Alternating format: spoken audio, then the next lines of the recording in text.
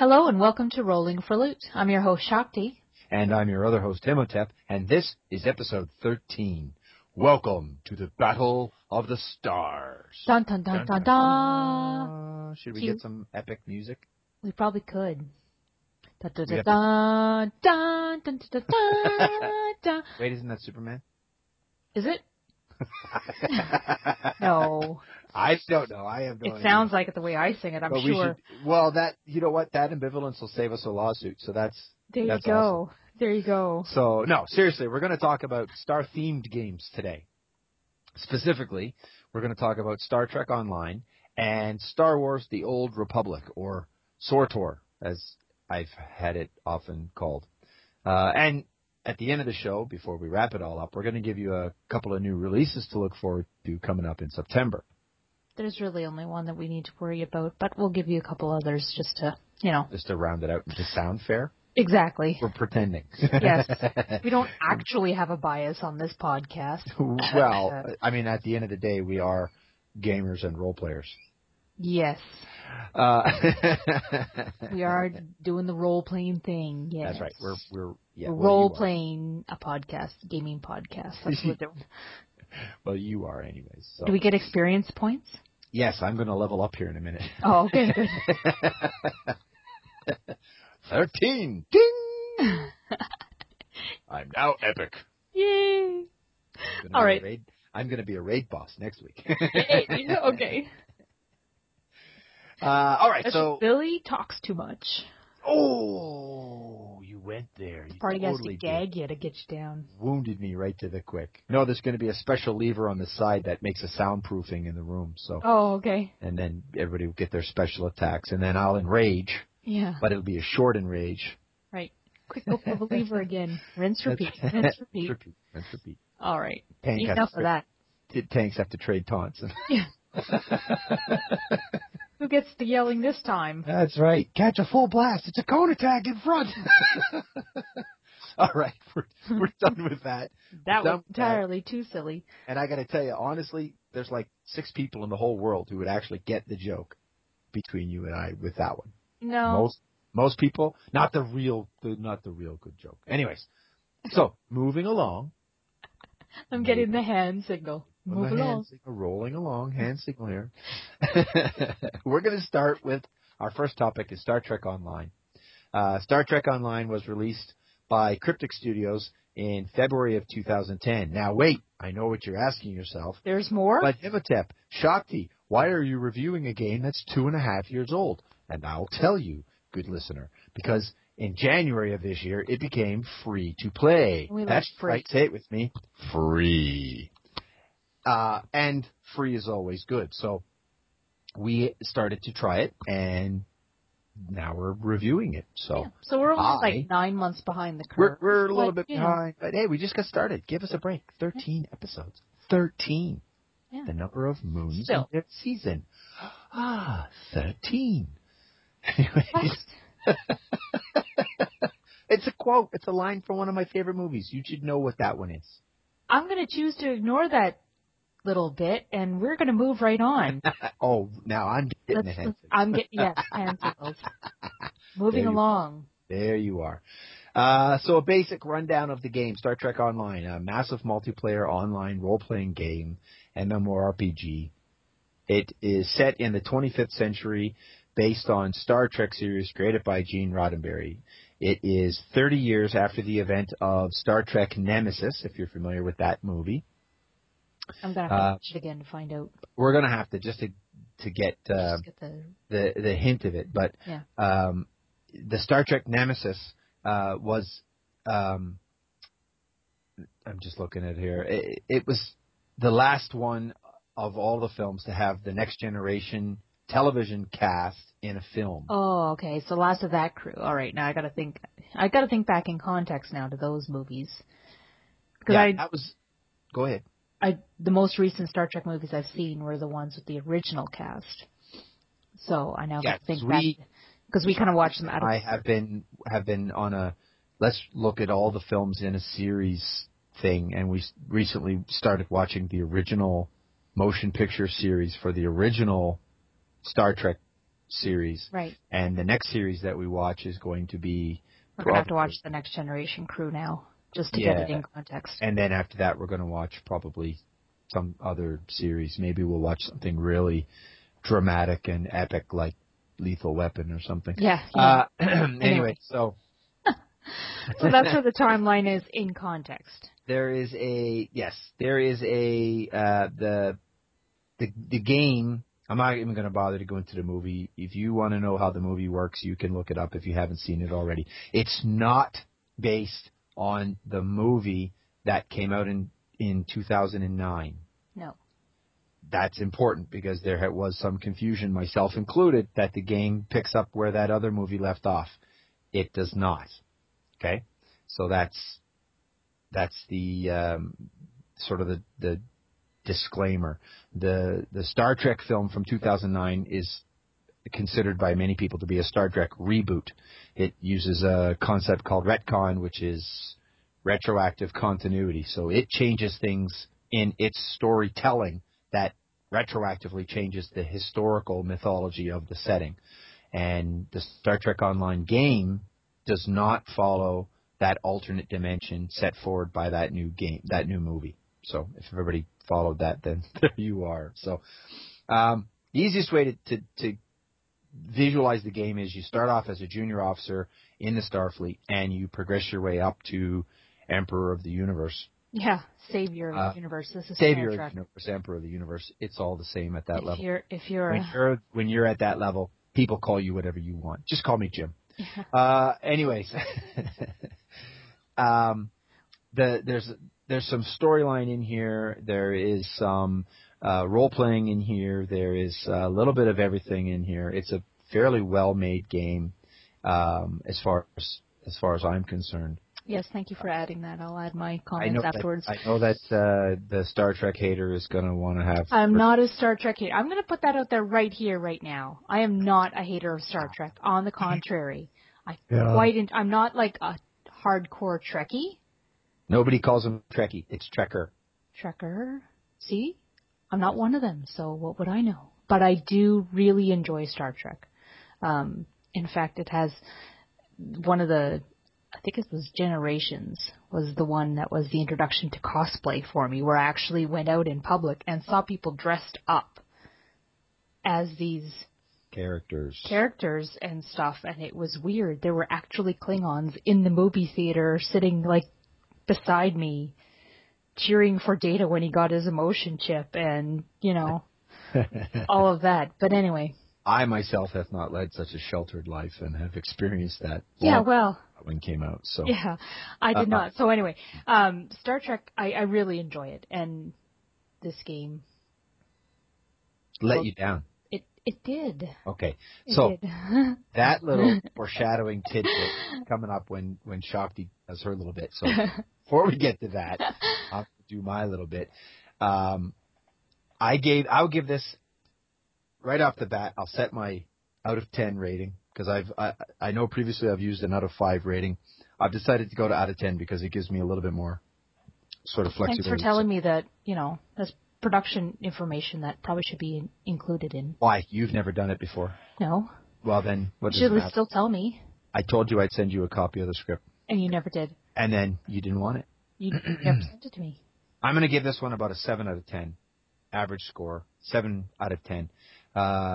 The qualifier on that being that I have not paid for any of the features in the game that are available, so I can't judge what that might add to the game if it had been part of the game. If it was all part of the game, if this were a paid version of the game and I were paying for it, I would score this one a little bit more critically, I think. So part of the reason I think it scores as well as it does is because it is free to play. There is no cost involved. There is stuff you can do with real money. You can purchase game currency to unlock certain benefits in the game. Like, I think there's vanity items, and I'm not entirely sure what else there is, honestly.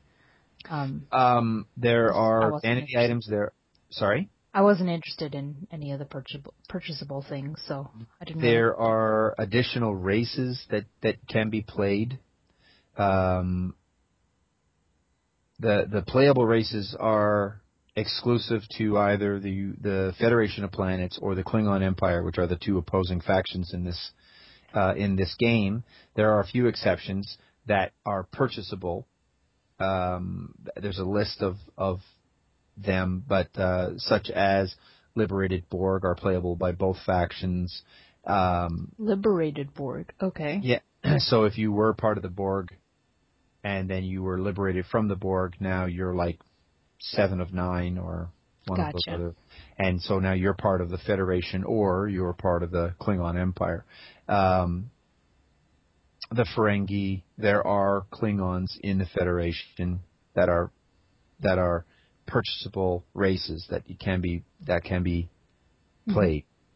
And like I said, there's 2, 4, 6, 8 races that can be purchased for play for the Federation, and there are 2 additional races that can be purchased for the Klingon Empire. The Klingon Empire is not playable until you get a character to level 25, and that unlocks the Klingon side of things. Additional player slots are purchasable using either in-game money, which you accumulate, or using real money, which you then use to purchase in-game money and then purchase the additional slots. What else is there? Generally speaking, there are veteran awards. Obviously, anybody who's listening to this has never played the game is not eligible for a Veterans Award, but the Veterans Awards give people additional perks and titles and vanity items and things like that is based on your total paid subscription times. So every 100 days, it's done in 100-day increments, and it does not count days in which the account is inactive. And they have a lifetime player level where you pay one price, I think it was $250, and you were a lifetime member, you never paid again. And they get additional things, which is called the loyalty program. Now, I'm not even sure if the loyalty program based on lifetime membership is still available or not, nor have I actually gone to find any of the prices associated with the pay prices. I have not researched that, primarily because I'm just really not that. It's totally free to play. The entire game is open. You can play everything for free. There's a few extras that it's all optional stuff. Get, but it doesn't limit you from things. It's not like you'll never captain your own ship if you don't buy the game. You'll never, participate in space fleets. You'll never get to start your own fleet or anything like that. You can do all of it. It might take you longer to do it on the free-to-play, but there's no reason to it. Additionally, I believe that it was announced later this year, either late September or early October, Cryptic Studios is announcing or planning to increase the level cap on the game, and that's going to apply to the free to play. The whole game is based on a free to play model. Other games that have partial free to play teaser bits, for example, World of Warcraft has a cap on the level that you can get to, has a restriction on what you can do in game based on the fact that you're playing a free account. Star Trek Online does not have that. What Star Trek Online says is, here's the whole game world, bam, and it's free. And if you want to access additional things that will not overall, they don't really change the game. If I look like a Vulcan or I look like a Ferengi, I'm still doing the same things, but it gives you that extra vanity item, that extra vanity level. And that's really what you're getting for your subscription fee, which is approximately $15 a month, give or take. Now, I don't know if they have price breaks for multi-month subscriptions and things like that. I didn't bother to look into that. I'm not interested in paying for the game. The game is fine for free, in my opinion. So let's get to the pros and cons. For me, it was lots of fun. I enjoyed it. That's a big pro. I really felt anyways, like you were part of Starfleet. At the start of the game, you're a very junior officer, and you don't really know what's going on, and somebody pops up and says, hey, Ensign, go and do that. And off you go, and you follow instructions. The interface, I have more to talk about later, but the interface is movable. It's easily customizable. You can move things around. As you understand what each of the elements of the user interface are, you can put them where they make sense for you. It's really easy to do. It's probably the easiest of all of the games I've ever played. This one has the easiest customization for the user interface. The missions, fairly straightforward in the early half of the game anyways. I think I'm at level 9 or level 10. Overall, level 9 or 10. I'm Lieutenant 7 in the game right now, so not sure exactly what level that makes me. But anyways, because it's your lieutenant and then your lieutenant commander, 1, 2, 3, 4, 5, 6, 7, 8, 9, and then commander 1, 2, 3, 4, 5, 6, 7, 8, and then all the way up. All the way up. So there are 50 levels or 60 levels in the game, and you can get to all the way to the top with it, and that's pretty cool in my opinion. Spock, that's a pro as far as I'm because it's Spock. Please expound on that one. I'm getting a funny look. Let me elaborate. Throughout the entire game, Leonard Nimoy does voiceover as Ambassador Spock in the game. So it's very cool. When you enter a new zone, when you get missions, when you get exploration items. When you ding. When you ding, you go up a level. Congratulations, Lieutenant. Except he says Lieutenant. Oh, Lieutenant, that's right. Sorry, that was my accent coming out there for you who don't know. Anyways, you Canucks.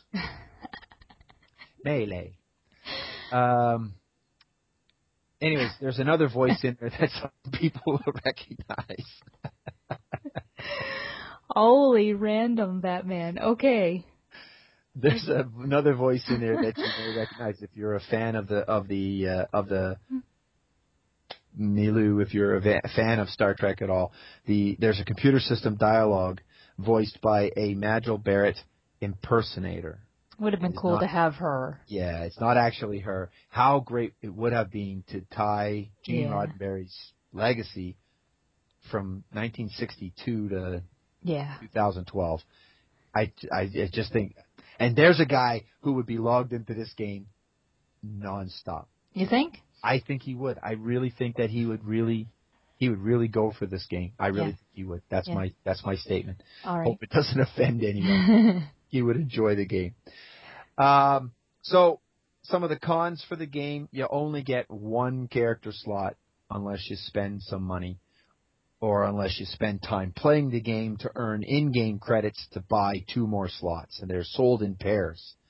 Now, as I said, I have not reached a level in-game where I've unlocked the Klingon side of things, so I don't know if when you reach that level you automatically get a Federation slot for a Federation character and a Klingon slot for a Klingon character, or whether you got one slot, that's it, that's all. I don't know. But that's a big beef. If you have to delete your character every time you want to start a new one because you want to things, that can be problematic for me. So I mentioned that the user interface was movable and easily customizable and probably the best for that. However, it's really crowded.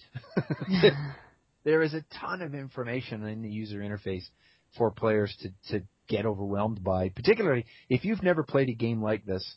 And really, to me, this is more a first-person shooter than an MMORPG because you sit in the cockpit of your ship. You see your HUD, basically, and you navigate everything through that. There is a very large first-person shooter component, and it's really more a third-person shooter component. Ah, I see what you did there. I did there. That was for Shakti. Yeah, thanks.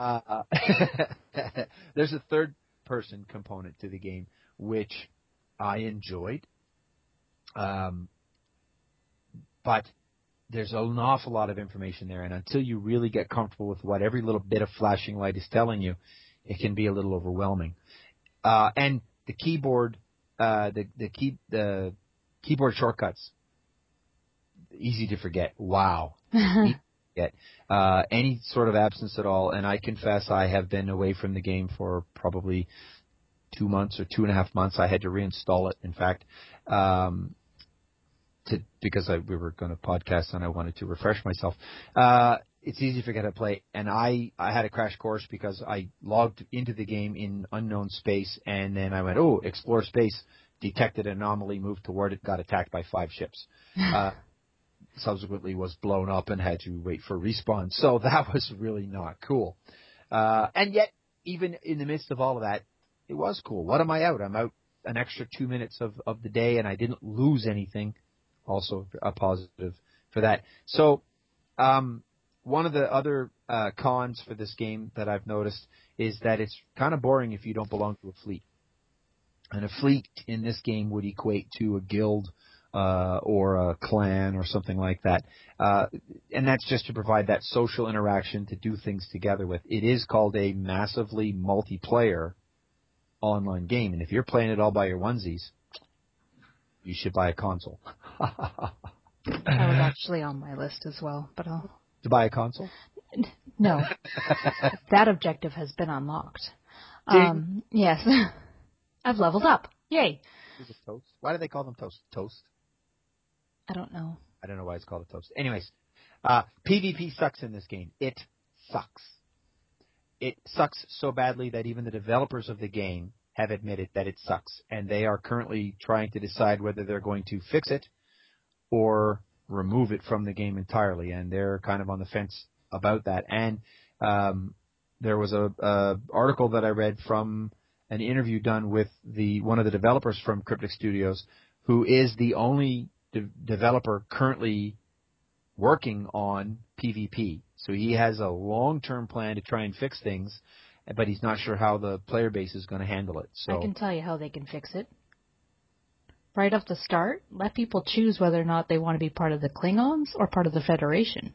PvP. Right from the start. Melee. Okay. That's how they can fix it.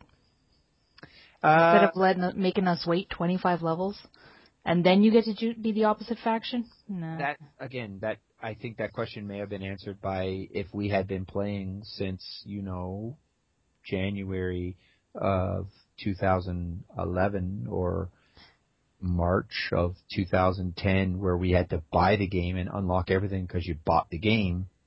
You can choose either side. It just should be available right from the start if they're going to do it. Well, leveling up isn't hard, and I dare say that, leveling to 25 is a great way to really figure out how to play the game. Yeah, but then you're learning it all over again when you're playing the opposite faction. The controls are exactly the same. The differences are the terminology and the faces that appear when they give you missions. I mean, I don't see it as being any different. Again, Alliance and Horde. Really, at the end of the day, are the game controls different? Did you have to relearn the game to play Alliance after you played Horde? Probably. No. Because I'd have to get brainwashed to play Alliance. Oh, I went there. Oh. Nasty one today. Wow. Fire Girl. Burning them all up all over. Oh. I'm sorry, Alliance. I love you. I really do. That's right. You give her targets. Anyways. I'm role-playing. Don't worry. That's right. That's the real Shoppies coming through right now. Now that the listeners know me, I feel comfortable exposing my true self. No, put it away. I need an adult. Anyways.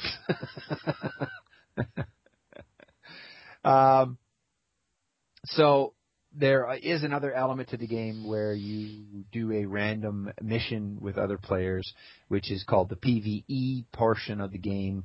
Since the whole game is basically PvE, I think that the labeling is a little bit misleading. However, it's more in the nature of a dungeon finder. They have a PvP finder, so you can engage in random PvP with people, and that's sort of like a battleground finder matching service in the game. I haven't tried the missions, the PvE missions yet, and the PvP sucks. Did I mention how bad the PvP is? Yeah, you mentioned. I'll get back to it later, and maybe we'll talk about how bad it is. Overall, though, I'm going to give this about a 7 out of 10.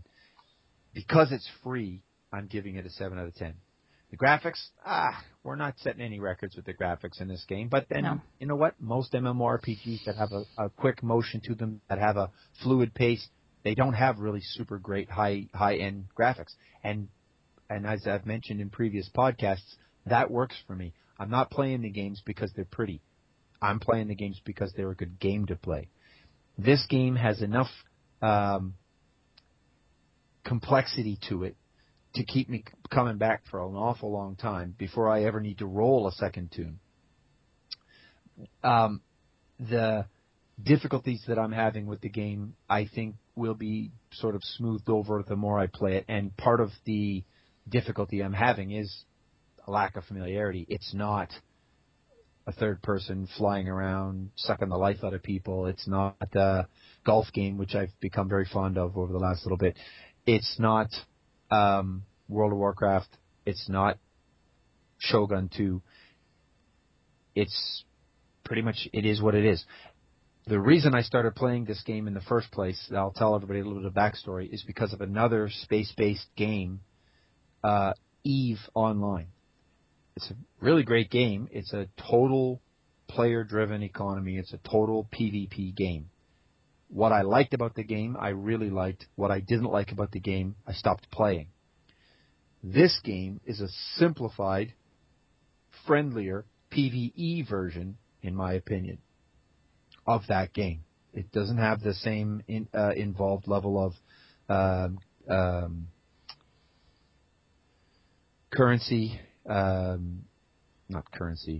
economics. It doesn't have the same economic model that the other one. He's looking to me for help, like I would know. Oh, I have my eyes closed. Yeah.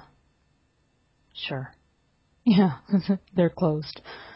I'm trying to visualize, but I can't see anything. Anyways, that was actually why I started playing Star Trek Online. It came up as a free to play, and I like free because free is a word that I don't hear often enough in my life. And anything that's free can't be horrible because it's free. Yes, it can. Right statement, because I have a game that is horror bad, and it was free. So, anyways, that's basically it. And then everything else is just nuances of play. Mm-hmm. What you like to do. If you like to spend hours customizing the look of your character, you can do that with this game within reason. Yeah. You can develop outfits, and you can wear your off-duty outfits when you're not on the bridge at those little soirees and other gatherings.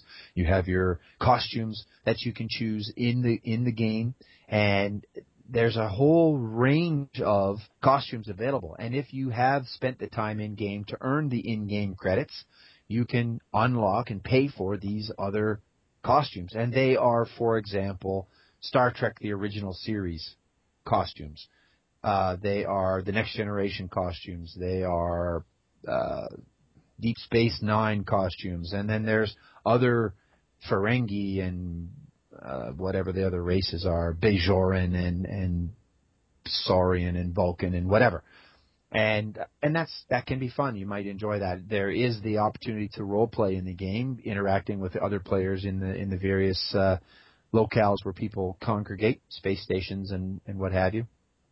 And so if that is your cup of tea, then this also has that in it as well. But really the meat and potatoes of this game is being the captain of your own ship and boldly going where no one has gone for at least 15 minutes. Mm-hmm.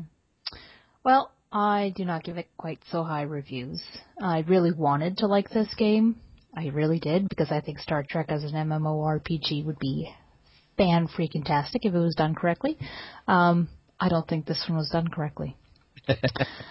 Right, honestly, I don't. Right from the very start, I was ready to just pack it up, shut the game off, shut off my computer, and go to bed as soon as I saw that I was not able to roll a Klingon. Word. Right from the start. I thought, well, maybe if I can't be Klingon, I could be Cardassian. No. Romulan? No, I can't be any of the bad guys. I have to be Federation. And I didn't like that. Now, in fairness, I would like to just point out Romulans aren't even in the game as a playable race. They should be. You friggin' friggin' blew up their planet. That's the opening sequence. This is the reason why there is a war. But that's why they're not playable, because there's only 11 of them left. and I want to be one of those 11. Anyway, if there's any Cardassians out there, I apologize. I mean to be offensive on that one. So. I think it was the Romulans you were being. Or the Romulans. Can I just so all right. Remus and Romulus are the two planets that got blown up. Okay, this is the opening story when you launch the game. Spock shows up and he says, "Okay, so here's his backstory. I was ambassador to Romulus and I was trying to help them out because their planet was going to blow up. And except that I failed and the planet blew up early and now the Romulans are blaming me and so now you have to go out and cover my ass and save the universe. Fix it for me." Yes. Anyway, so in this explanation, the Romulans' planets are Remus and Romulus. This is correct, yes? Remus and Romulus? Is this the English translation of their planet names? Or the Klingon translations? I don't know. You're looking at Why would an alien race have Roman names for their planets? Well, because everyone knows that mythology is Romulan. Hence the name Romulan. So the Romulans actually took over Rome 3,000 years ago? Didn't you know that Shakespeare was a Klingon? Oh, well, no. Yeah, I missed that episode of Doctor Who. That's actually one of the episodes of the movies where they're quoting Shakespeare, and the guy says, yes. Oh, yes, I remember that. It's as true now as it was when he wrote it back on Klingon. You never really read it until you've read it in the original Klingon. Yeah. That's one of the running jokes in the game universe. Anyway, every race out there claims all these great literary histories as their own. Oh, that's ours. That was us who did that. Anyway, that has nothing to do with the game. I was just, She was on a rant. I found it funny, and it's probably to do with the entire lore system of Star Trek. But anyway, I do like Star Trek. I just was upset I wasn't able to play Klingon. So anyway. Really, ladies and gentlemen, listeners of all ages, everything else that follows, every other negative thing that she has to say about this game is based on the fact that she couldn't be Klingon at the start.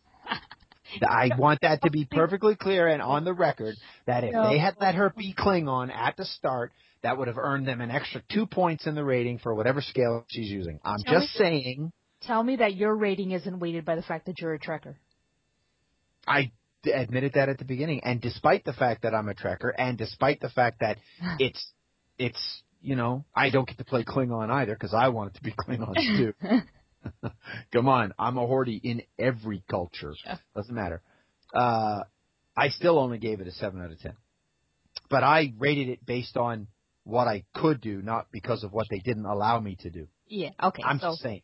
I did decide to give the game a fair chance and overlook the fact that I couldn't. There was no fair chance given. Would you just let me finish? Well, you're being very difficult today. You're being difficult. You're being difficult everywhere. You're getting what you pay for. You started this war. Stop talking. You started it. I'm pulling the lever. I'm pulling the lever. No! Don't pull. Thank you. Lever's down. Okay. Anyway. I'm back. I've totally lost my train of thought now. I did give this game a fair chance. I decided to overlook that whole anti-Klingon sentiment that this game has and said, you know what, it's still a Star Trek game. And Star Trek, if nothing else, has always followed the captain that saves the universe. Always. Yes, there's other players in the universe. It's not the captain. And the captain is really the only person in the universe who's important. As long as the captain lives, everything else is good. That's how Star Trek works. So I said, okay, fine. I'll play my stupid captain. And rolled like a... What are those sidekick ones? Betazoid. Betazoid, that's right. I'm a Betazoid ensign.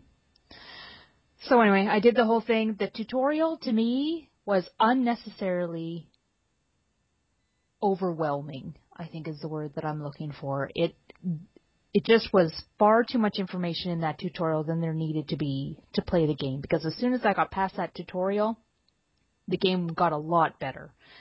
Had I based the entirety of the game on the tutorial, I would not be playing it at all because it just was confusing. The ship maneuvering was It just did not make any sense to me whatsoever. But getting past that tutorial and actually getting into missions, it got a lot better, a lot easier. My ship actually moved at a speed faster than the turtle, which was nice. It gave me the shortcut keys to move my ship, which why they couldn't give that to me in the tutorial, I have no idea. Actually, I think they do, but... Well, maybe it was just buried in all that mass of other information. There's a ton of information given on the tutorials, and it's hard to know what to pay attention to and what to It was crazy. gloss over. It was crazy. One of the other things that I've had an issue with now that we're talking is recalling when there's a pop-up and they're talking to you and you're in the middle of doing something else. If you close that window, how do you get it back? I had a hard time getting some of that data back. Yeah. I've had that with other games, and I've just learned to keep the windows open and finish what I'm doing and then go to the next window because I have no idea. I had the same thing with the other game we're talking about this week. But anyway, that's neither here nor there. There's a lot of information in the tutorial, and I missed more than half. I'm positive. Because she was still steaming about not being a Klingon. Maybe I was.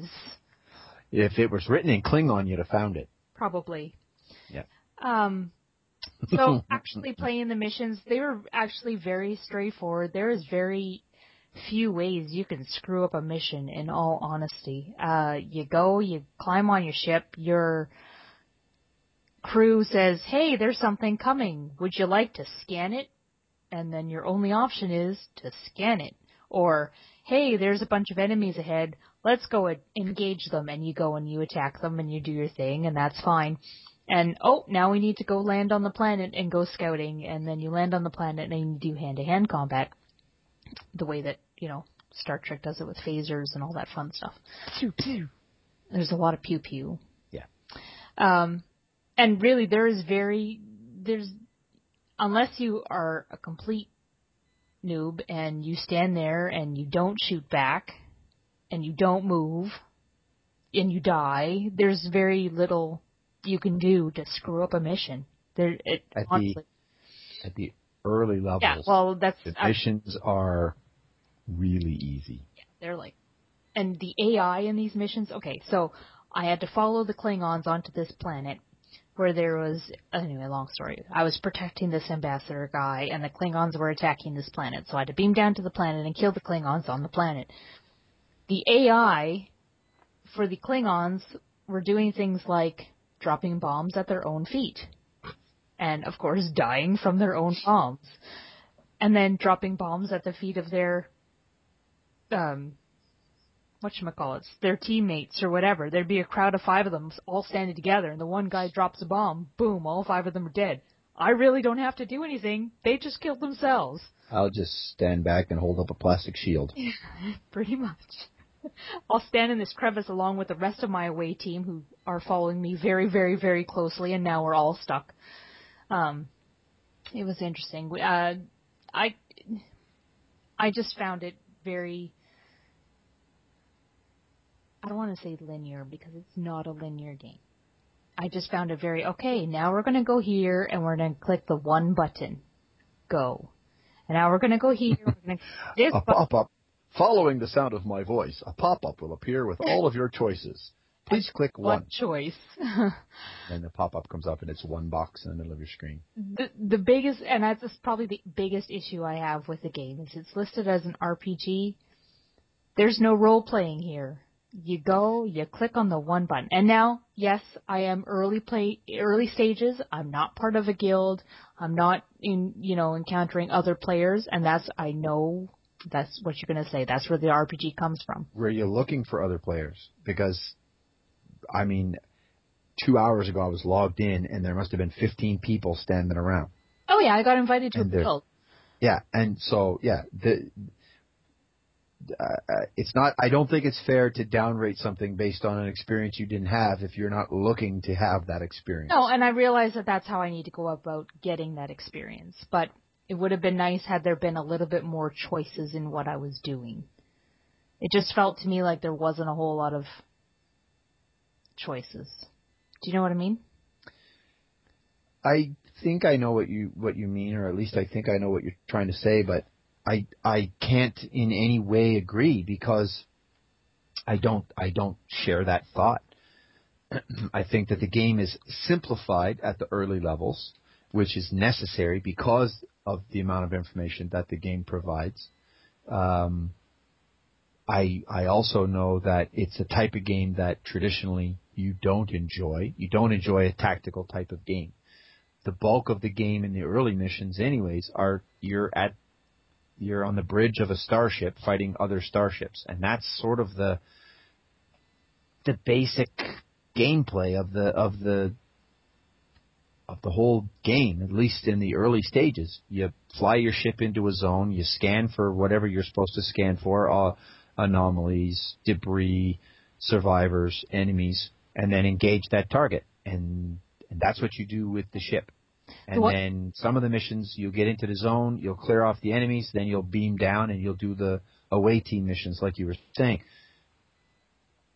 Could they have been more involved? Could they have done better things with the away teams? Yes, absolutely. But since that's not the predominant portion of the game, it's kind of like, to the way I'm thinking of it, it's kind of like a mini game in the game. Could they have spent more time on the mini game? Yes, but then it wouldn't have been a mini game. It would have been a main game. Yeah. And I just think that the one thing that the gotcha about Star Trek, I think anyway, is that the captains have always had their own way of doing things. And to me, it just feels like there's no other option for me to solve a problem. When the Klingons tell me, you know what, you've got a shapeshifter on board and you better fix it, the only option I have is to say, you're a rotten liar and die. Well, to entice them to say you're a rotten liar and die. But, I mean, that's the only option that I have. If I were actually in this position and if I were a member of Starfleet, I would explore what other options that I might have.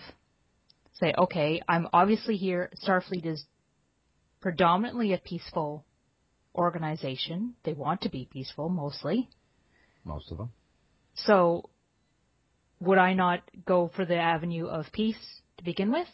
Would I not have that option to perhaps, okay, maybe we could talk about this before you, uncloak all the rest of your ships and kill me, kind of a thing? It just would be nice to have that kind of an option. Wait, that doesn't don't make any shoot. sense. Yeah. I don't know.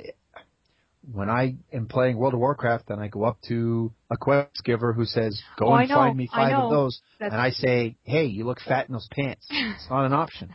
I know. And You're I wish still it was playing there a too. game. You're still playing a game, and it still has to cater. And Yeah. if you're following the story quests, then you're going to be directed along the storyline, which unlocks additional quests. Yeah. Once you reach a certain point, it becomes almost totally open. You can go where you like and do it the way you like.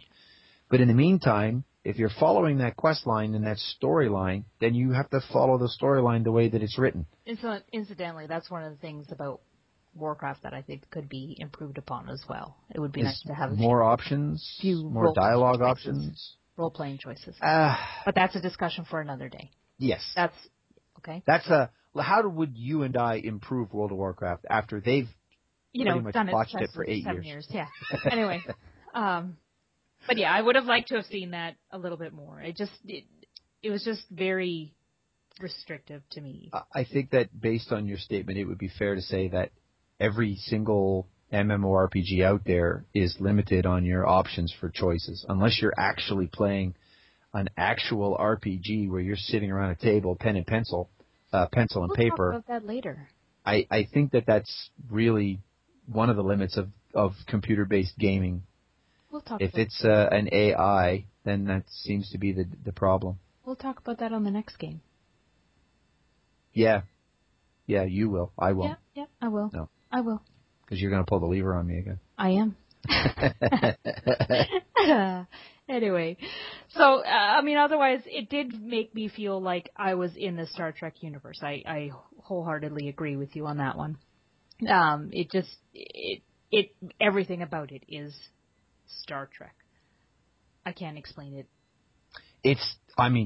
They got the feel of Star Trek in this game. They really, even when you're on a non-mission, when you just beam down to Starfleet to just wander around you can wander around the grounds of the Academy of Starfleet Academy and go into the what would be the common area.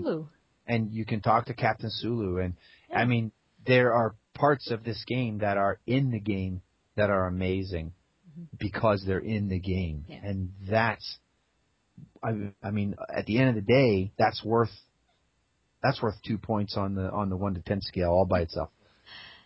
Spock. Yeah, Spock. Okay? Spock is in there. I wouldn't give it a 7. No. I'd probably give it a 5. Just because. Really? Yeah, it's just you not. You really were upset you didn't get to be a Klingon? It was a point of contention. That wasn't all of it. I found the entire game very. I think your expectations were way higher than mine. I think so. Like I said, I really wanted to like this game, and I went into it going, free game, and played it. I don't think a free game should be judged on it being free, making it better. I think absolutely a free game should be judged on it being free. Absolutely. I can think of no better criteria. Here are the games I have judged because they're free. Yeah. Here's the games that I've judged because I bloody well paid for them. And I can tell you right now that I probably would have been a little more critical of the game had I had to pay for it. Mm-hmm. But then if I had paid for it, I'd have played it a lot more. I'd have gotten deeper into the game. Yeah. There would have been extras that had been unlocked that I don't have access to because I'm not bothering to pay for them, et cetera, et cetera. So I think that, it's a mitigating factor. I'm criticizing it as a free game. I don't really criticize the game. The game mechanics are straightforward. I'm not glitching. I'm not bugging out. Nope. I'm not losing. No issues at all. Nothing to that effect. So as far as the mechanics of the game are concerned, it's fine. It's an excellent product. Would I like to see more features? Yeah, of course. Who wouldn't? Would I like to see more options when I'm interacting in dialogue? Why not? But is that a reasonable expectation even in a paid game? No, I don't believe that it would be. If I'm looking for wide open interaction in a game, I need to interact with other players.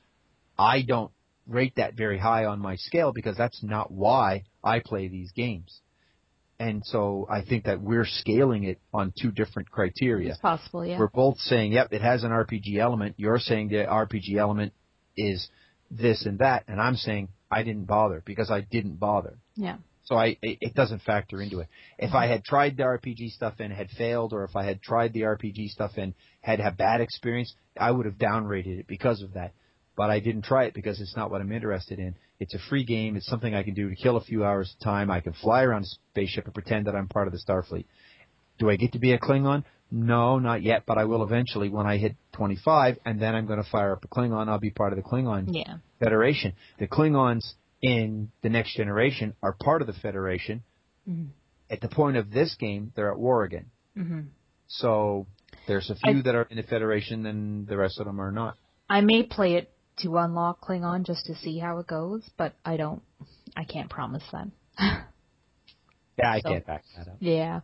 It would be nice. I'd like to see how the Klingon plays, but I don't know if I could sit there for another however many levels I need to do. But I don't know.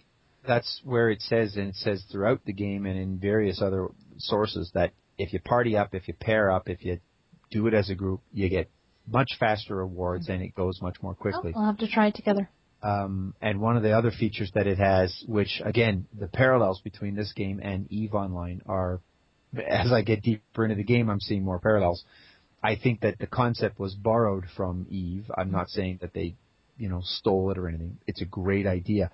You get 20 officers, junior officers, as part of your crew that you get to assign different tasks. Mm-hmm. And they do those tasks whether you're logged into the game or not. Yeah. And they have a chance at success, which you get to determine in the game. You sort all that in the game. But when they succeed, the reward applies not only to your whole crew, but to you as a character as well. Right. And that, I think, is a fantastic feature because I can do my secondary things, grind my skills, so to speak, as, I play for 2 or 3 hours, I do a couple of battles, fly around, do some missions, interact with some NPCs. Okay, I'm done. Yawn, set up my 20 NPCs to do their various things, and I log off. When I log back in the next couple of days or 2 or 3 days later or tomorrow, the results of those missions, those away missions, are logged. Bam, there, I get to see how it all panned out and Did I make the right choices? Did I not make the right choices? And I like that. I really, and like I said, there are so many other little things about this game. The space combat. I like the space combat. You have to think in 3 dimensions. You can't just stand on the ground across from your enemy and I move to the right, move to the left, hit him with a stick. It doesn't work that way. You have to think about your shields. You have to think about your special abilities. You have to keep moving.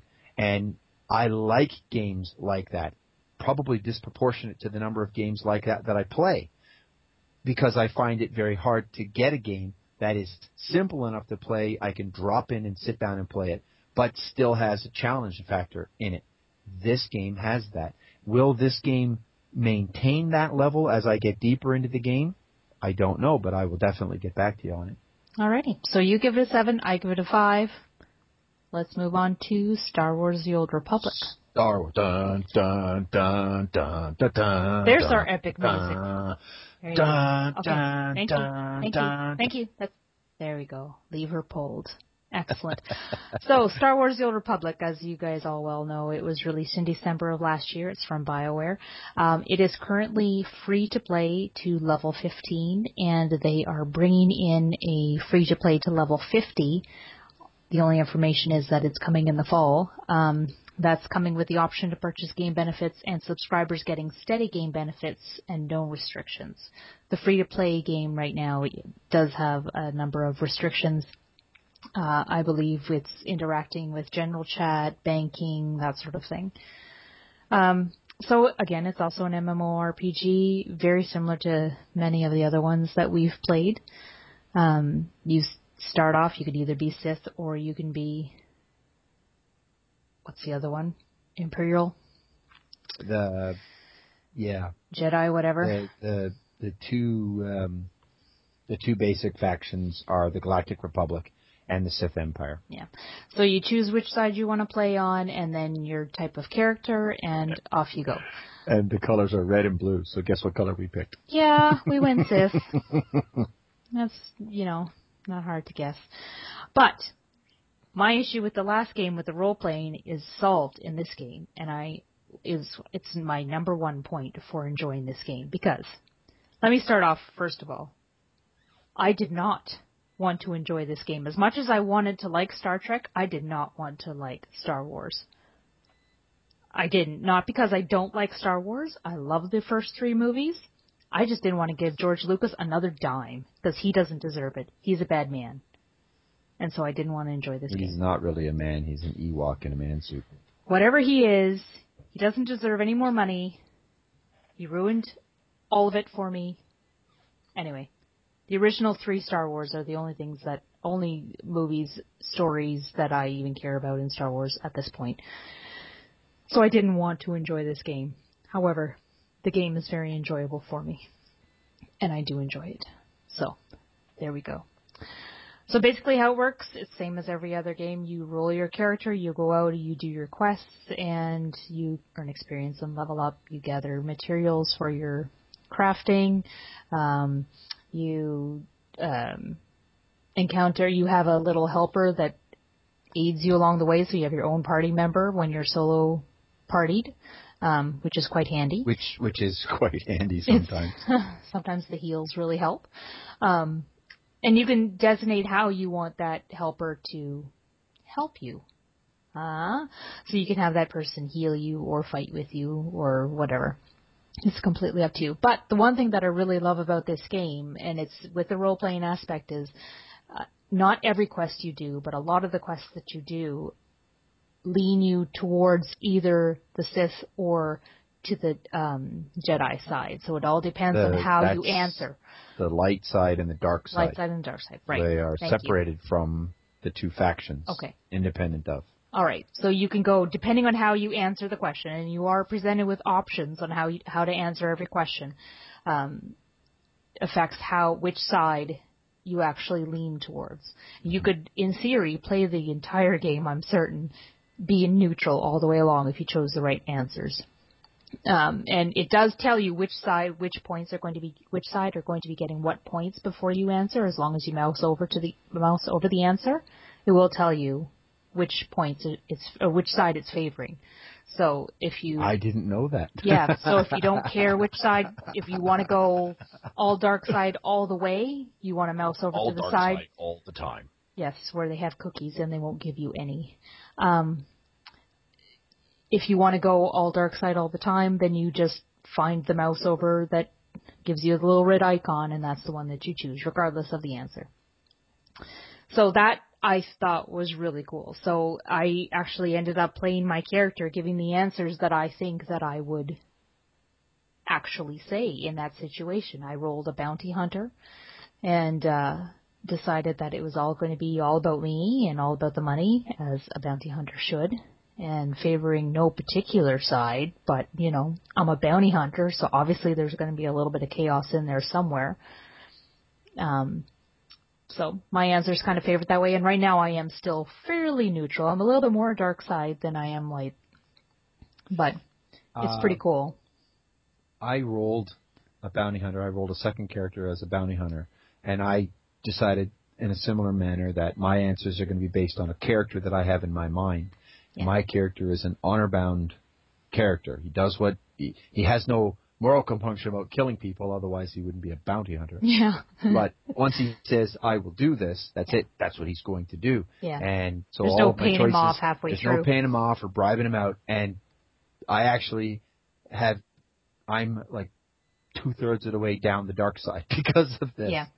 So interesting how the morality is, if you allow yourself to be bribed to spare a life, that's a good thing. But if you keep your word and kill somebody, that's a bad thing. Because you're still killing somebody, right? You're not just They're lying die back. Anyways. You're not just lying to the person who originally paid you and said, "Yeah, I killed them." Yeah, I killed him. Here's his head. In the meantime, not even his head; it's somebody else's head. Planet, you know. Yeah.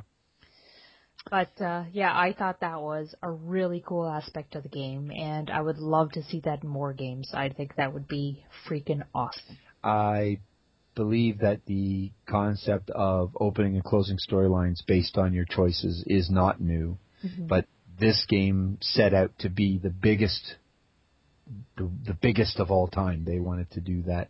More context and more content, more context for the characters' missions than any previous MMORPG that's out there. Yeah. I think the only examples that I know of that have a similar idea with a radial choice where it's, I don't know if it's dark side, light side, and neutral or whatever, but the only other game that I know of that has that is the Mass Effect series, which has a similar progress where every choice you make affects not only the characters that are involved in your party, the NPCs that help you, but also the future choices that you're going to have access to are based on the choices that you make.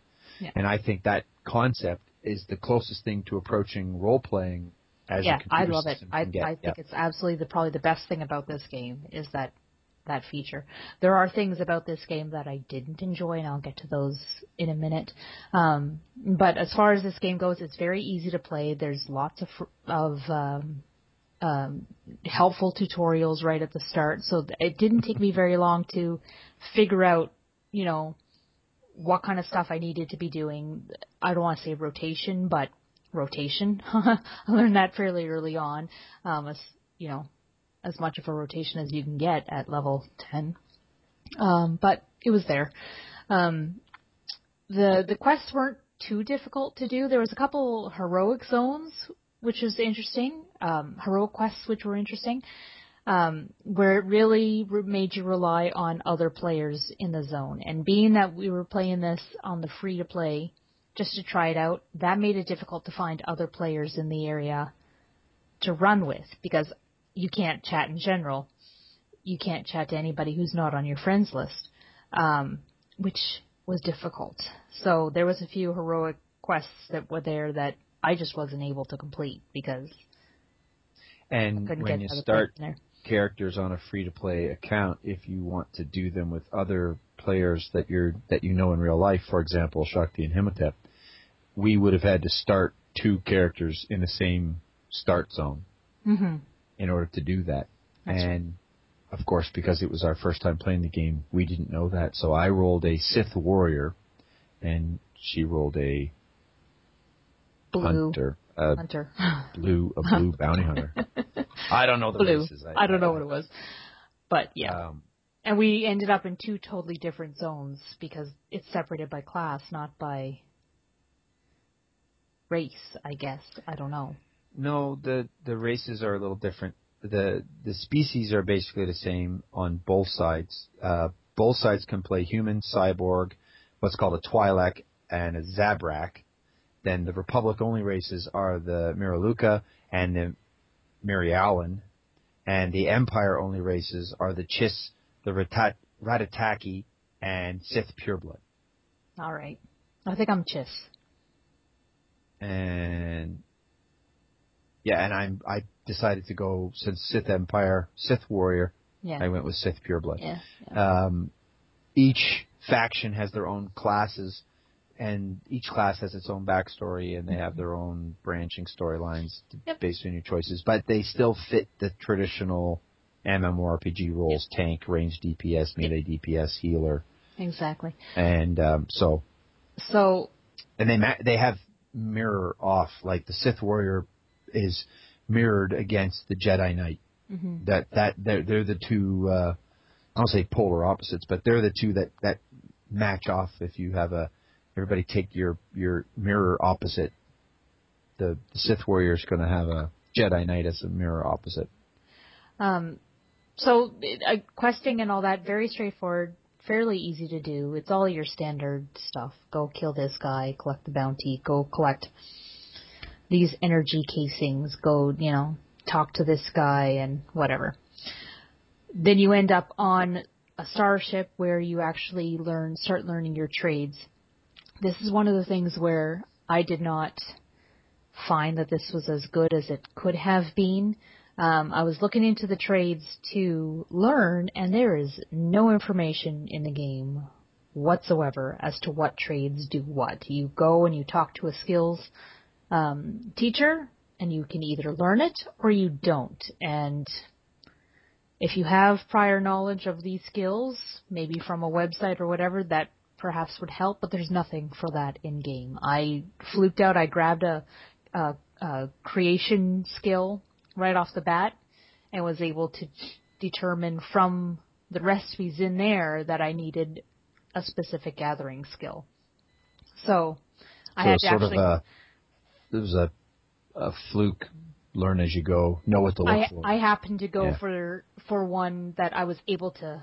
Because if I had grabbed the gathering skill and then a production skill that was not matching the gathering skill, I would have no idea. And the names aren't exactly easy to get. I don't even remember what I did. I think I'm a scavenger and... I don't know. It's like enchanting. Anyway, I can add buffs to my weapons and my gear and all that. Anyway. Star Wars enchanting. Yeah. Whatever that would be called. Metachlorians. Bazinga. I went there. Yeah, you did. Okay, so that was a bit of a pain in the butt. It would have been nice to have at least the people that I talked to about, or to learn these skill trades, at least give me some background as to what it's used for, what I would learn from it. That would have been nice. This central hub also allowed you to, once you hit level 10, that's usually around the point where you hit that hub, and that's where you get your specializations. Now, your character has, at least for me, I had a choice of 2 specializations, and within those specializations, there's 3 talent trees. Mm-hmm. So that's the same for every class on both sides. Okay. So I chose my specialization, and I happened to be in the queue to go run a dungeon. And having chosen this queue as a DPS, I then chose my specialization and went to my talent tree, and my queue popped, and suddenly I'm in this dungeon as the healer. And I was like, WTF? Why am I a healer? I have guns. How can I possibly heal people? I have a gun in my holster. I'll go get it. We'll shoot them together. It'll be fun. I was like, I don't even have any healing skills, nothing. I said to the party, I'm sorry, this is not fair to you guys. I have no clue what I'm doing. I don't know why I'm the healer here. I'm going to leave. So I left, realized that my specialization gave me a healing talent tree, which makes no sense to me whatsoever as a bounty hunter. Why would I be a bounty hunter that can heal? But anyway, let's just go with it, shall we? So I put my. You know what? I don't. Anyway, I went with damage, obviously, because that's what I wanted to do. I had no healing skills whatsoever. So did that, queued again. While I was waiting for the dungeon to pop, I dinged. My queue goes off, and I'm the healer. And I was like, WTF? Again? Why am I the freaking healer?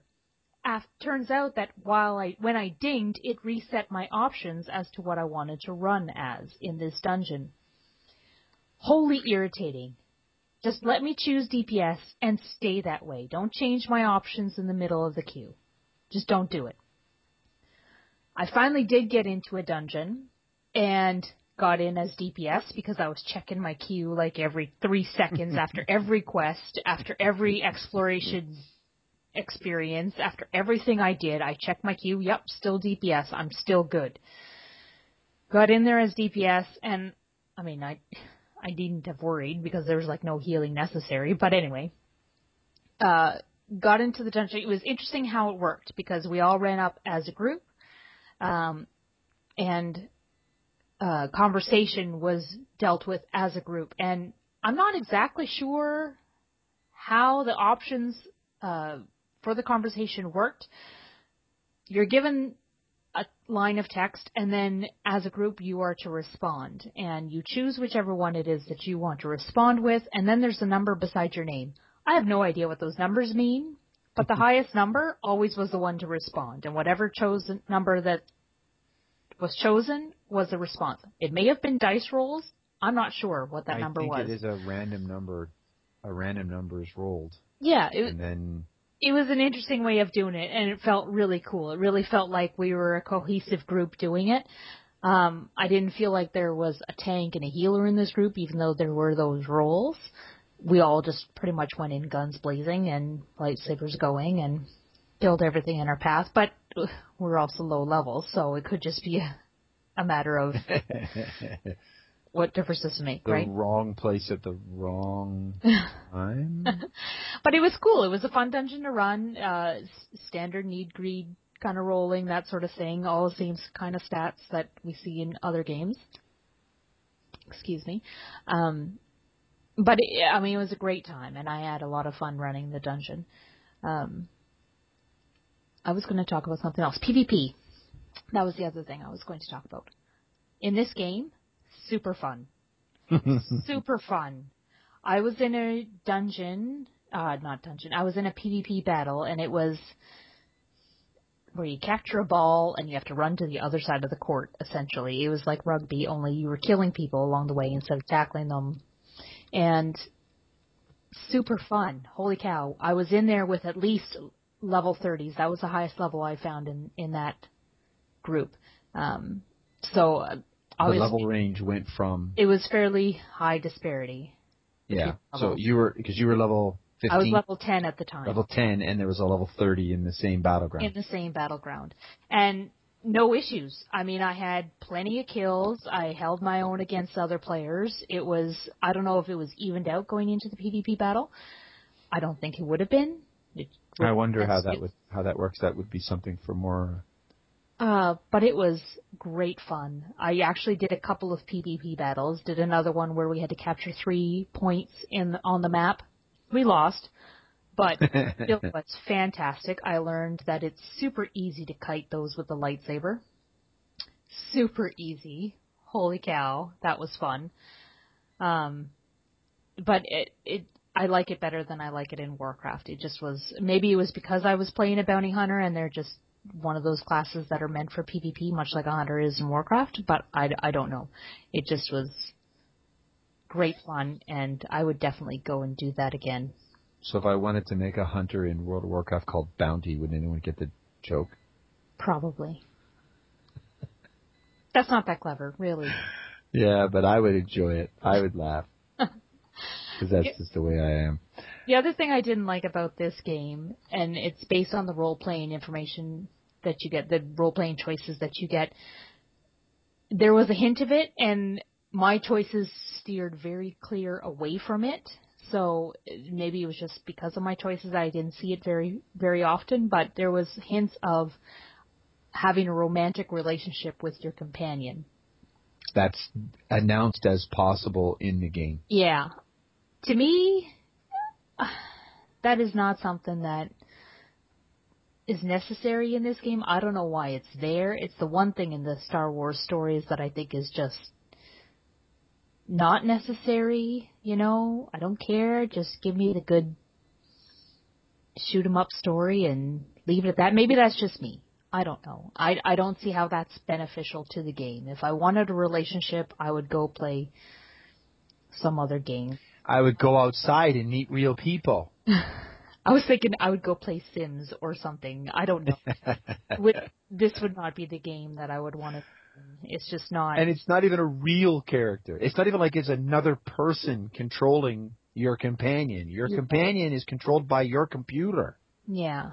You know? By the system. I can understand loyalty Stick it to the man. to the companion, but to have a romantic relationship, it just, to me, that entire idea just kind of turned me off. It just was not something that I was interested in. Not to say that it's a bad thing, and maybe they're trying to appeal to a different market. I don't know. Who knows why developers do these things? It's just not something that I thought was appealing in this game. Yeah, well, I liked the game. Again, I liked it. I graded it as a free-to-play game, so I didn't have very high expectations. There were, it was quick to play. You jump right in and bam, you start playing. And I started 2 characters. I had a Sith Warrior, which I jumped in and I had a lot of fun playing the Sith Warrior. And I made a Bounty Hunter. And I also had a lot of fun playing the Bounty Hunter. I found that it had a fairly short learning curve relative to a lot of the other games out there, particularly a lot of the games that we've played over the last couple of months. Yeah. Very, very short learning curve. Run up, hit number 1. Hit number 1. Hit number 1. That's pretty much combat right there. Want to get fancy? Hit 3. Hit number. I didn't have a 3. I only had. Oh yeah. Oh okay. They're relatively intuitive. The controls are fairly straightforward. They're very similar to many other MMORPGs that are out there. So the basic motion controls, the combat controls, were all basically the same. It's a reasonably useful UI. It's very clean. There's not a lot of extraneous information in the UI. Map navigation was quite pleasant. I could open up my map, and the minute I started to move, the map dimmed so I could see through it while I was moving. Yeah, that was cool. That made it quite handy because there were some parts in that game world where I didn't have any clue where I was supposed to go or how I was supposed to get there. And so while the maps themselves weren't very good, the interface with the map, I liked that a lot. And I really liked, and I don't know how else to describe it because I don't remember what they called it in the game, but I really liked the Hearthstone option where I clicked on my Hearthstone and I got to pick where I went. Mm-hmm. That I liked. That is cool. Hello, Blizzard. Take a hint from that one. Yeah. That one was, I just think that was excellent because that took a lot of the dead time, the downtime in this game. In any new game is running back to cash in a quest. And with this option, I go all the way deep into the map, I hit the button and come back to the midway point, cash in a quest, jump on the speeder bike and fly back to the start and cash in the next bunch of quests. I really liked all that. What I didn't like on this game, cutscenes after almost every NPC. Every NPC, it didn't matter whether it was a quest or not. Mm-hmm. I'm getting more information. I have a cutscene. I'm encountering somebody for the first time. I get a cutscene. I'm about to turn in a quest. I get a cutscene. I've turned in the quest. I get a cutscene. Mm-hmm. I mean, wow, really? Too many cutscenes. Too much. The problem is you can't really walk away from the cutscenes because it might give you an option to say something. Because you have to listen. Well, and you have to listen because there's no repeating. Yeah. This information is there and then it's gone and that's it, which I really didn't like. There's no sense of connectedness with the overall Star Wars saga. There's no Spock. This is also 1,000 years before Star Wars. This is 3,500 years before. Whatever it is. Whatever. It's a long time. Star Wars films. But for me, that's part of the problem. Right? Mm-hmm. I want to be a Jedi so that I can go to Dagobah and get trained by Yoda. Not so that I can be on some backwater planet somewhere performing sentry duty for some guy I've never heard of before. If I want a meaningless, mindless job, it's not going to be as a Jedi Knight. Okay? That, to me, is a big disappointment. I did not feel like I was part of an empire. I felt like I was a guy running around on a planet with a stick. Mm-hmm. The only iconic item that I saw up to the level 8 that I played it, the second character, was the little speeder bikes from the Return of the Jedi series, where they're in the forest with the Ewoks and they're on the speeder bikes, the little wheelless motorcycles racing around. Mm-hmm. That's how you got from point A to point B on the planet in the start zone for the hunters. That's the only item, other than the occasional lightsaber that you see on NPCs. That's it. Everything else was generic. It was the same color. I think they just used different shades of brown for everything. Very one-directional. The Sith Warrior quest line was go into that building and find these things, and you go in and you go as far as you can go to the right, which is not very far, and you're in a dead end. Oh, there's your quest item, so you pick it up, and then you come back and cash it in. Then it says, oh, go and find so-and-so. So you go in and you find the next guy, and he's the other way. And you go all the way through, and then, boop, you're out of the building, and now you're supposed to carry on and cash in your quest out the other way. And if you missed something or didn't finish the bonus quest or just decided, hey, I want to level up, and you only known location to level up is all the way back at the start of that first part. You got to walk all the way. I tried to hop off the ledge down into the zone. No go. Not going to happen. I'm a friggin' Jedi.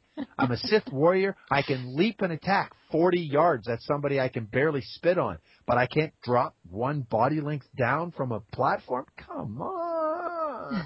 Really? These were little in-game quirks. Yeah. Do they go away once you get out of the start zones, once you get out of that? I doubt it, but it's possible. Mm-hmm. I had really low inventory space, and I realize it's free to play and there's a restriction on what you can get. But really, I could hold like 9 items or something like that. I didn't see any other option other than to purchase using your game coins to purchase extra space. There's not like you could pick up an extra thing that would give you more slots or whatever, or your companion, heaven forbid, should carry something, Yeah. Yeah. It's odd. Even in World of Warcraft, if you're playing on the free-to-play version of that, you kill 1,000 boars, you're going to pick up a couple of spare bags. Yep. So, I mean, and they have quest rewards with more bag space in World of Warcraft now. So, I mean, really, no bag space, and the only way I can get bag space is to buy it? Really? Do we need to spend more money on this? Come on. So very low inventory. In-game currency, though, it's not outside a game. I mean, if you were to spend real money on the currency outside of the game. Yeah, 3,000. But it's like 5,000 credits to buy a bag slot. Yeah, or 5,000 credits, whatever it was. It's like, wow. Yeah. Wow. Yeah. That's like, you're going to max out your character and still not have any bag space on this free-to-play. Mm-hmm. So they want you to not be convenienced in any way. Yeah. In fairness now, I will say that's a forgivable quality. Yeah. They want you to play the game. They want you to pay to play the game. It is a business, after all, and they're in the business of making money. So,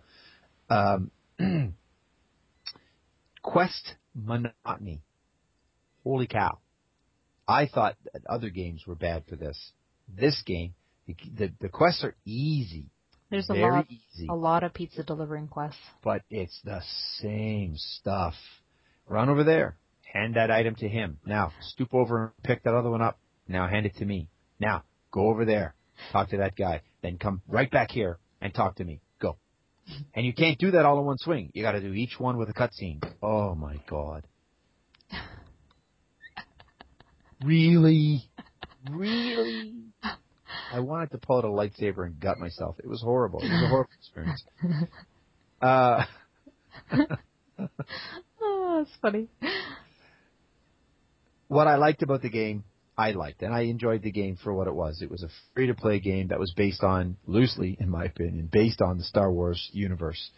There is really nothing in the Star Wars universe that separates it from any other universe other than the character interaction with those iconic characters from the movies. The Darth Vaders, the Boba Fetts, the Luke Skywalker, all of those characters. If you're not interacting with those characters or in some way with somebody who is, I am running with Biggs. We all know Biggs. See, I see a smile come to Shakti's face right away. I'm adventuring with the young Biggs right now, and she knows who Biggs is because he was the guy that interacts with Luke in the first in the first Star Wars that was released, not episodically but chronologically. So that would add a certain measure of continuity or connectedness to the game. This to me, it just doesn't feel. You can't just slap labels on it and say this is Sith and this is Jedi and now it's a Star Wars game. I mean, obviously you can because that's what it feels like they've done. I don't feel like I'm part of that universe. Even all right, so stick me on Tatooine or on Hoth or on some recognizable piece of real estate. Put me in. Oh yes, the huts. Yes. I'm recalling now that some of your earlier missions as a bounty hunter are for Jethro Tull the Hutt. Yeah. And whatever his name is. It doesn't matter. It's big not fat ooze guy. He's a great big slug. A little bit of salt cleanses us of this deed, and it just didn't. It didn't feel like Star Wars. I didn't feel like I was going to suddenly become a hero. I contrast that with the Star Trek one. I wasn't captain of the Enterprise, but I didn't expect to be at that point in the game. But I felt like I had that potential. I saw that vista opening before me. Whereas with this game, with this huge, big, wide open possibility and nothing, there's not even I don't even hear the crickets, just the vastness of space. And I just found that a little disappointing that there wasn't something to connect you to the game. And that's where the difference between SWTOR and Warcraft would be different. At least we encounter Thrall, we encounter Varian Wryn. They're a part of our daily. Yeah. Yep. Go into the throne room and right click on them and get them to tell you to go away. Yep. I mean we encounter these things all the time. So I mean, even the Star Trek one, admittedly, it's one spot removed, but Spock, you have Spock advising you as you go through the game. You can talk to Sulu. If you're a fan of Star Trek, that's huge. That's right up there with talking with Yoda or interacting with the ghost of Obi-Wan. It's immediate. It's right there. You're actually 6 degrees of separation from the actual heroes that drew us to these in the first place. Star Trek has it. World of Warcraft has it. Lord of the Rings has it. This game does not. Yeah. So what do you give this game? I wanted to score it better because I didn't want people to think I was being unfairly critical of it. I gave it a 5.5 out of 10. It's a loose 5.5 because I didn't really play very far into it, and I was already, instead of just letting it take me for the ride, I was already starting to go, well, that's kind of bad. I don't like that. And I know myself that when I start to get critical, I've reached that point where, all right, there's a reason why I'm critical. There's not enough, I don't want to say story, because really, even with all the cutscenes, there was no story.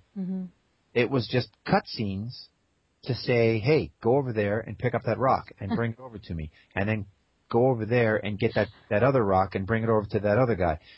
I don't need a cutscene for that. You want to have a cutscene, it should be emphatic. It should be to symbolize something. I mean, do we need to talk about Wrathgate?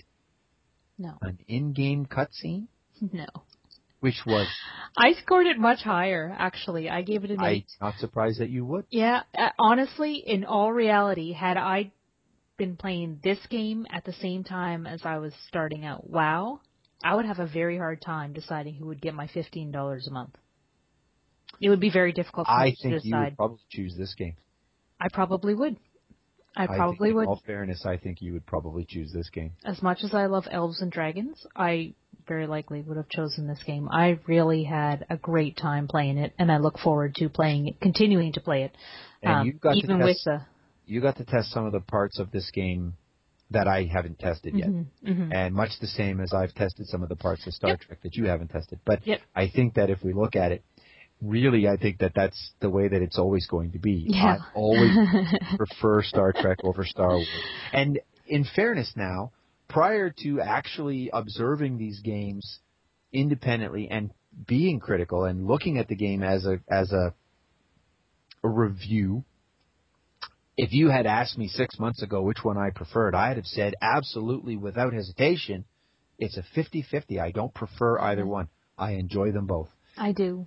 And I think that as far as a movie franchise is concerned, as far as a TV show is concerned, I think that that would still be a more or less true statement. Yes, I enjoy both. Would I turn off Star Wars to turn on Star Trek?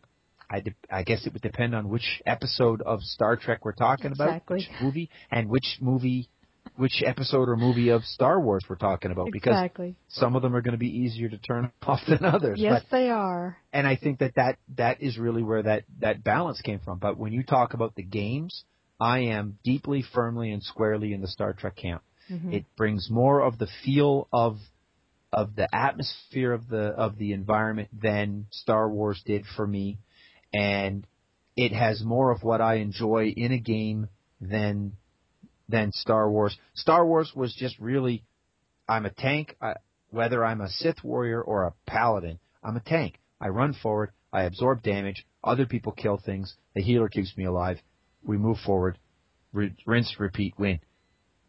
How are we doing? It's a good formula, though. It's a great formula, and I'm not criticizing the formula, but I'm already giving my $15 a month to WoW. I'm not going to switch over and give $15 a month to anyone else to do the same thing. Which is why we haven't tried out this game earlier, honestly. And I'll be totally honest, and I said this in our guild chat before SWTOR came out. I said, I'm not playing it. If they release it as a free-to-play or I have a free invite to try it, I will gladly give it a try. And I did, and I will continue to play it free. And I'm not saying that now that I've done it, I wash my hands of it. No. I have other classes to try. I'm going to try the Galactic side. I'd like to try the other side and see how the Jedi plays. Maybe I'll find what I'm looking for on that side. Maybe in playing what's the Han Solo class? Smuggler. I'll play a smuggler, and that'll be what I want. Oh yes, that answers it, and I'll go from a 5.5 to an 8 myself. But just make sure you shoot first. Shoot first, and don't bother asking questions later. Just leave change on the counter to clean up the mess. I think that it could have delivered more than it did, and I think it really seems like they relied more on the name Star Wars and the epic theme music than on any real content. Will I feel that way at level 50 when they eventually get around to doing that? I don't know. Is there more to the game outside of this running around with a pew pew and a zoo? I don't know, but I'd like to think that there's more to it. I know all kinds of people, and Shakti knows all kinds of people that raved about this game before it launched. They raved about the game after launch. They raved about the game for a month or two, and then they stopped playing the game. Yeah. And I don't know, is that they finished it and now there's nothing left to do, or they just got tired of paying for two different games and they had to choose one or the other, or what the actual deciding factor was. But if I had to guess, and that's what I'm doing right now, I'm guessing that they stuck with the game that already did all the same things that SWTOR does and does better. That's not to say that Blizzard can't learn a couple of things from Absolutely BioWare not. on this game. Absolutely not. Just tossing that out there. I'm looking forward to some of those changes being implemented. Hopefully, cough cough. I'd like to see some of these things brought in. If they could bring in that Hearthstone thing. If they could bring in that role-playing faction-leaning thing, that would be. But it doesn't have any place in World of Warcraft. They'd have to totally redo the game. You're absolutely right. No, but there is no inherent light side, dark side morality. No, but you could lean towards the Horde versus the Alliance. But that's the faction. But that's the whole thing, and that's really something important to mention. Light side and dark side are totally disconnected from the Galactic Republic and the Sith Empire. You can be Sith Empire, Sith warrior, and be firmly in the light side, and you can be a Jedi Knight and be totally dark side. It's open on purpose. It adds an element to the game that enhances the storytelling, I guess, or it enhances the companion interactions. We don't have companions in World of Warcraft, not in-game companions at any rate. We don't have an underlying plus or minus energy force that we need to appease or go with. So there is nothing that they could have brought that in on with that game. Would it be interesting to see a radial choice affect your standing with your rep? So I go in to turn in a quest with my quest giver, and he says, "Oh, well done, Himotep. Do you have any comments?" And I have the choice of saying, "Yeah, you're a douche," or "B, this was the best experience of my life," or "C, just give me the money and tell me where else I need to go." Please, can I go collect more pig livers for you? Yeah, I would love to go scrape more crap out of the dirt. Then that would be interesting, and I would like to see something like that implemented rather than fantastic. I did the quest, give me my money, and we move on. Yeah. If you're going to have quests and you're going to have storyline, then maybe have a little fun with it. But I also realize that that's a tremendous amount of work, and we're talking a game that's already 30 gigs. Oh, yeah. Wow. It's already huge. It doesn't really need that. If people want that social interaction, then they will go into Orgrimmar, or they will go into Stormwind, and they will go into everybody's favorite chat forum, Trade. Yeah. And, if you want to just bash on things, then you're probably not going to be playing an MMORPG in the first place. You're going to be probably playing a Tekken 4 or something, So, anyways. All right. So why don't we move on then? I think we've pretty much done these two games to death. We're running very late today. Sorry about that, guys. Sorry, listeners. Yeah. See? Not really. The boss that just doesn't stop talking. We blame Himotep. So, some titles to look for in September. And look who's talking now. Would you just stop? See? Stop. September 4th, Far Cry 3 for the PC, PlayStation, and Xbox is being released. September 5th, the next expansion for Lord of the Rings Online, Riders of Rohan for PC, that's coming out. September 18th, Borderlands 2 for the PC, PlayStation, and Xbox. And September 25th, the only game that really matters in this entire list, Mists of Pandaria from World of Warcraft. That's being released. And, of course, that's PC. Any final comments? I'm actually looking forward to giving Far Cry 3 a try. I'm interested in giving that a go. I'm not traditionally fond of first-person shooter style games on a console. However, since we've both been uncomfortably getting outside the box.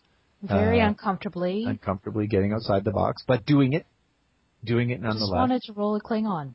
Just one. Let it go. Just let it go. Just let it go. In with the good. Out with the bad. There you go. It's circular. It's circular. So why don't we close off the episode? Episode 13. Yay. Yay.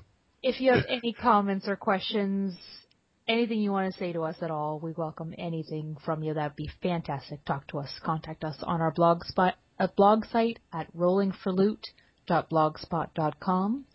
You can find us on Facebook as Rolling for Loot, and of course on Twitter as @RollingForLoot. Everybody out there, thanks for listening. I'm Himotep. And I'm Shakti. See you next time.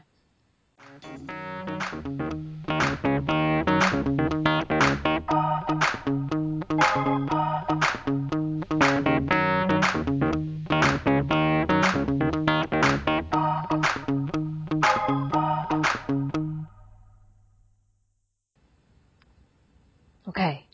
Okay. Okay. Okay. All right. Okay. Okay. Okay. Okay. Okay. Okay. Okay. Okay. Okay. Okay. Okay. Okay. Okay. Okay. Okay. Okay. Okay. Okay. All right, that was silly. Okay. Okay. Okay.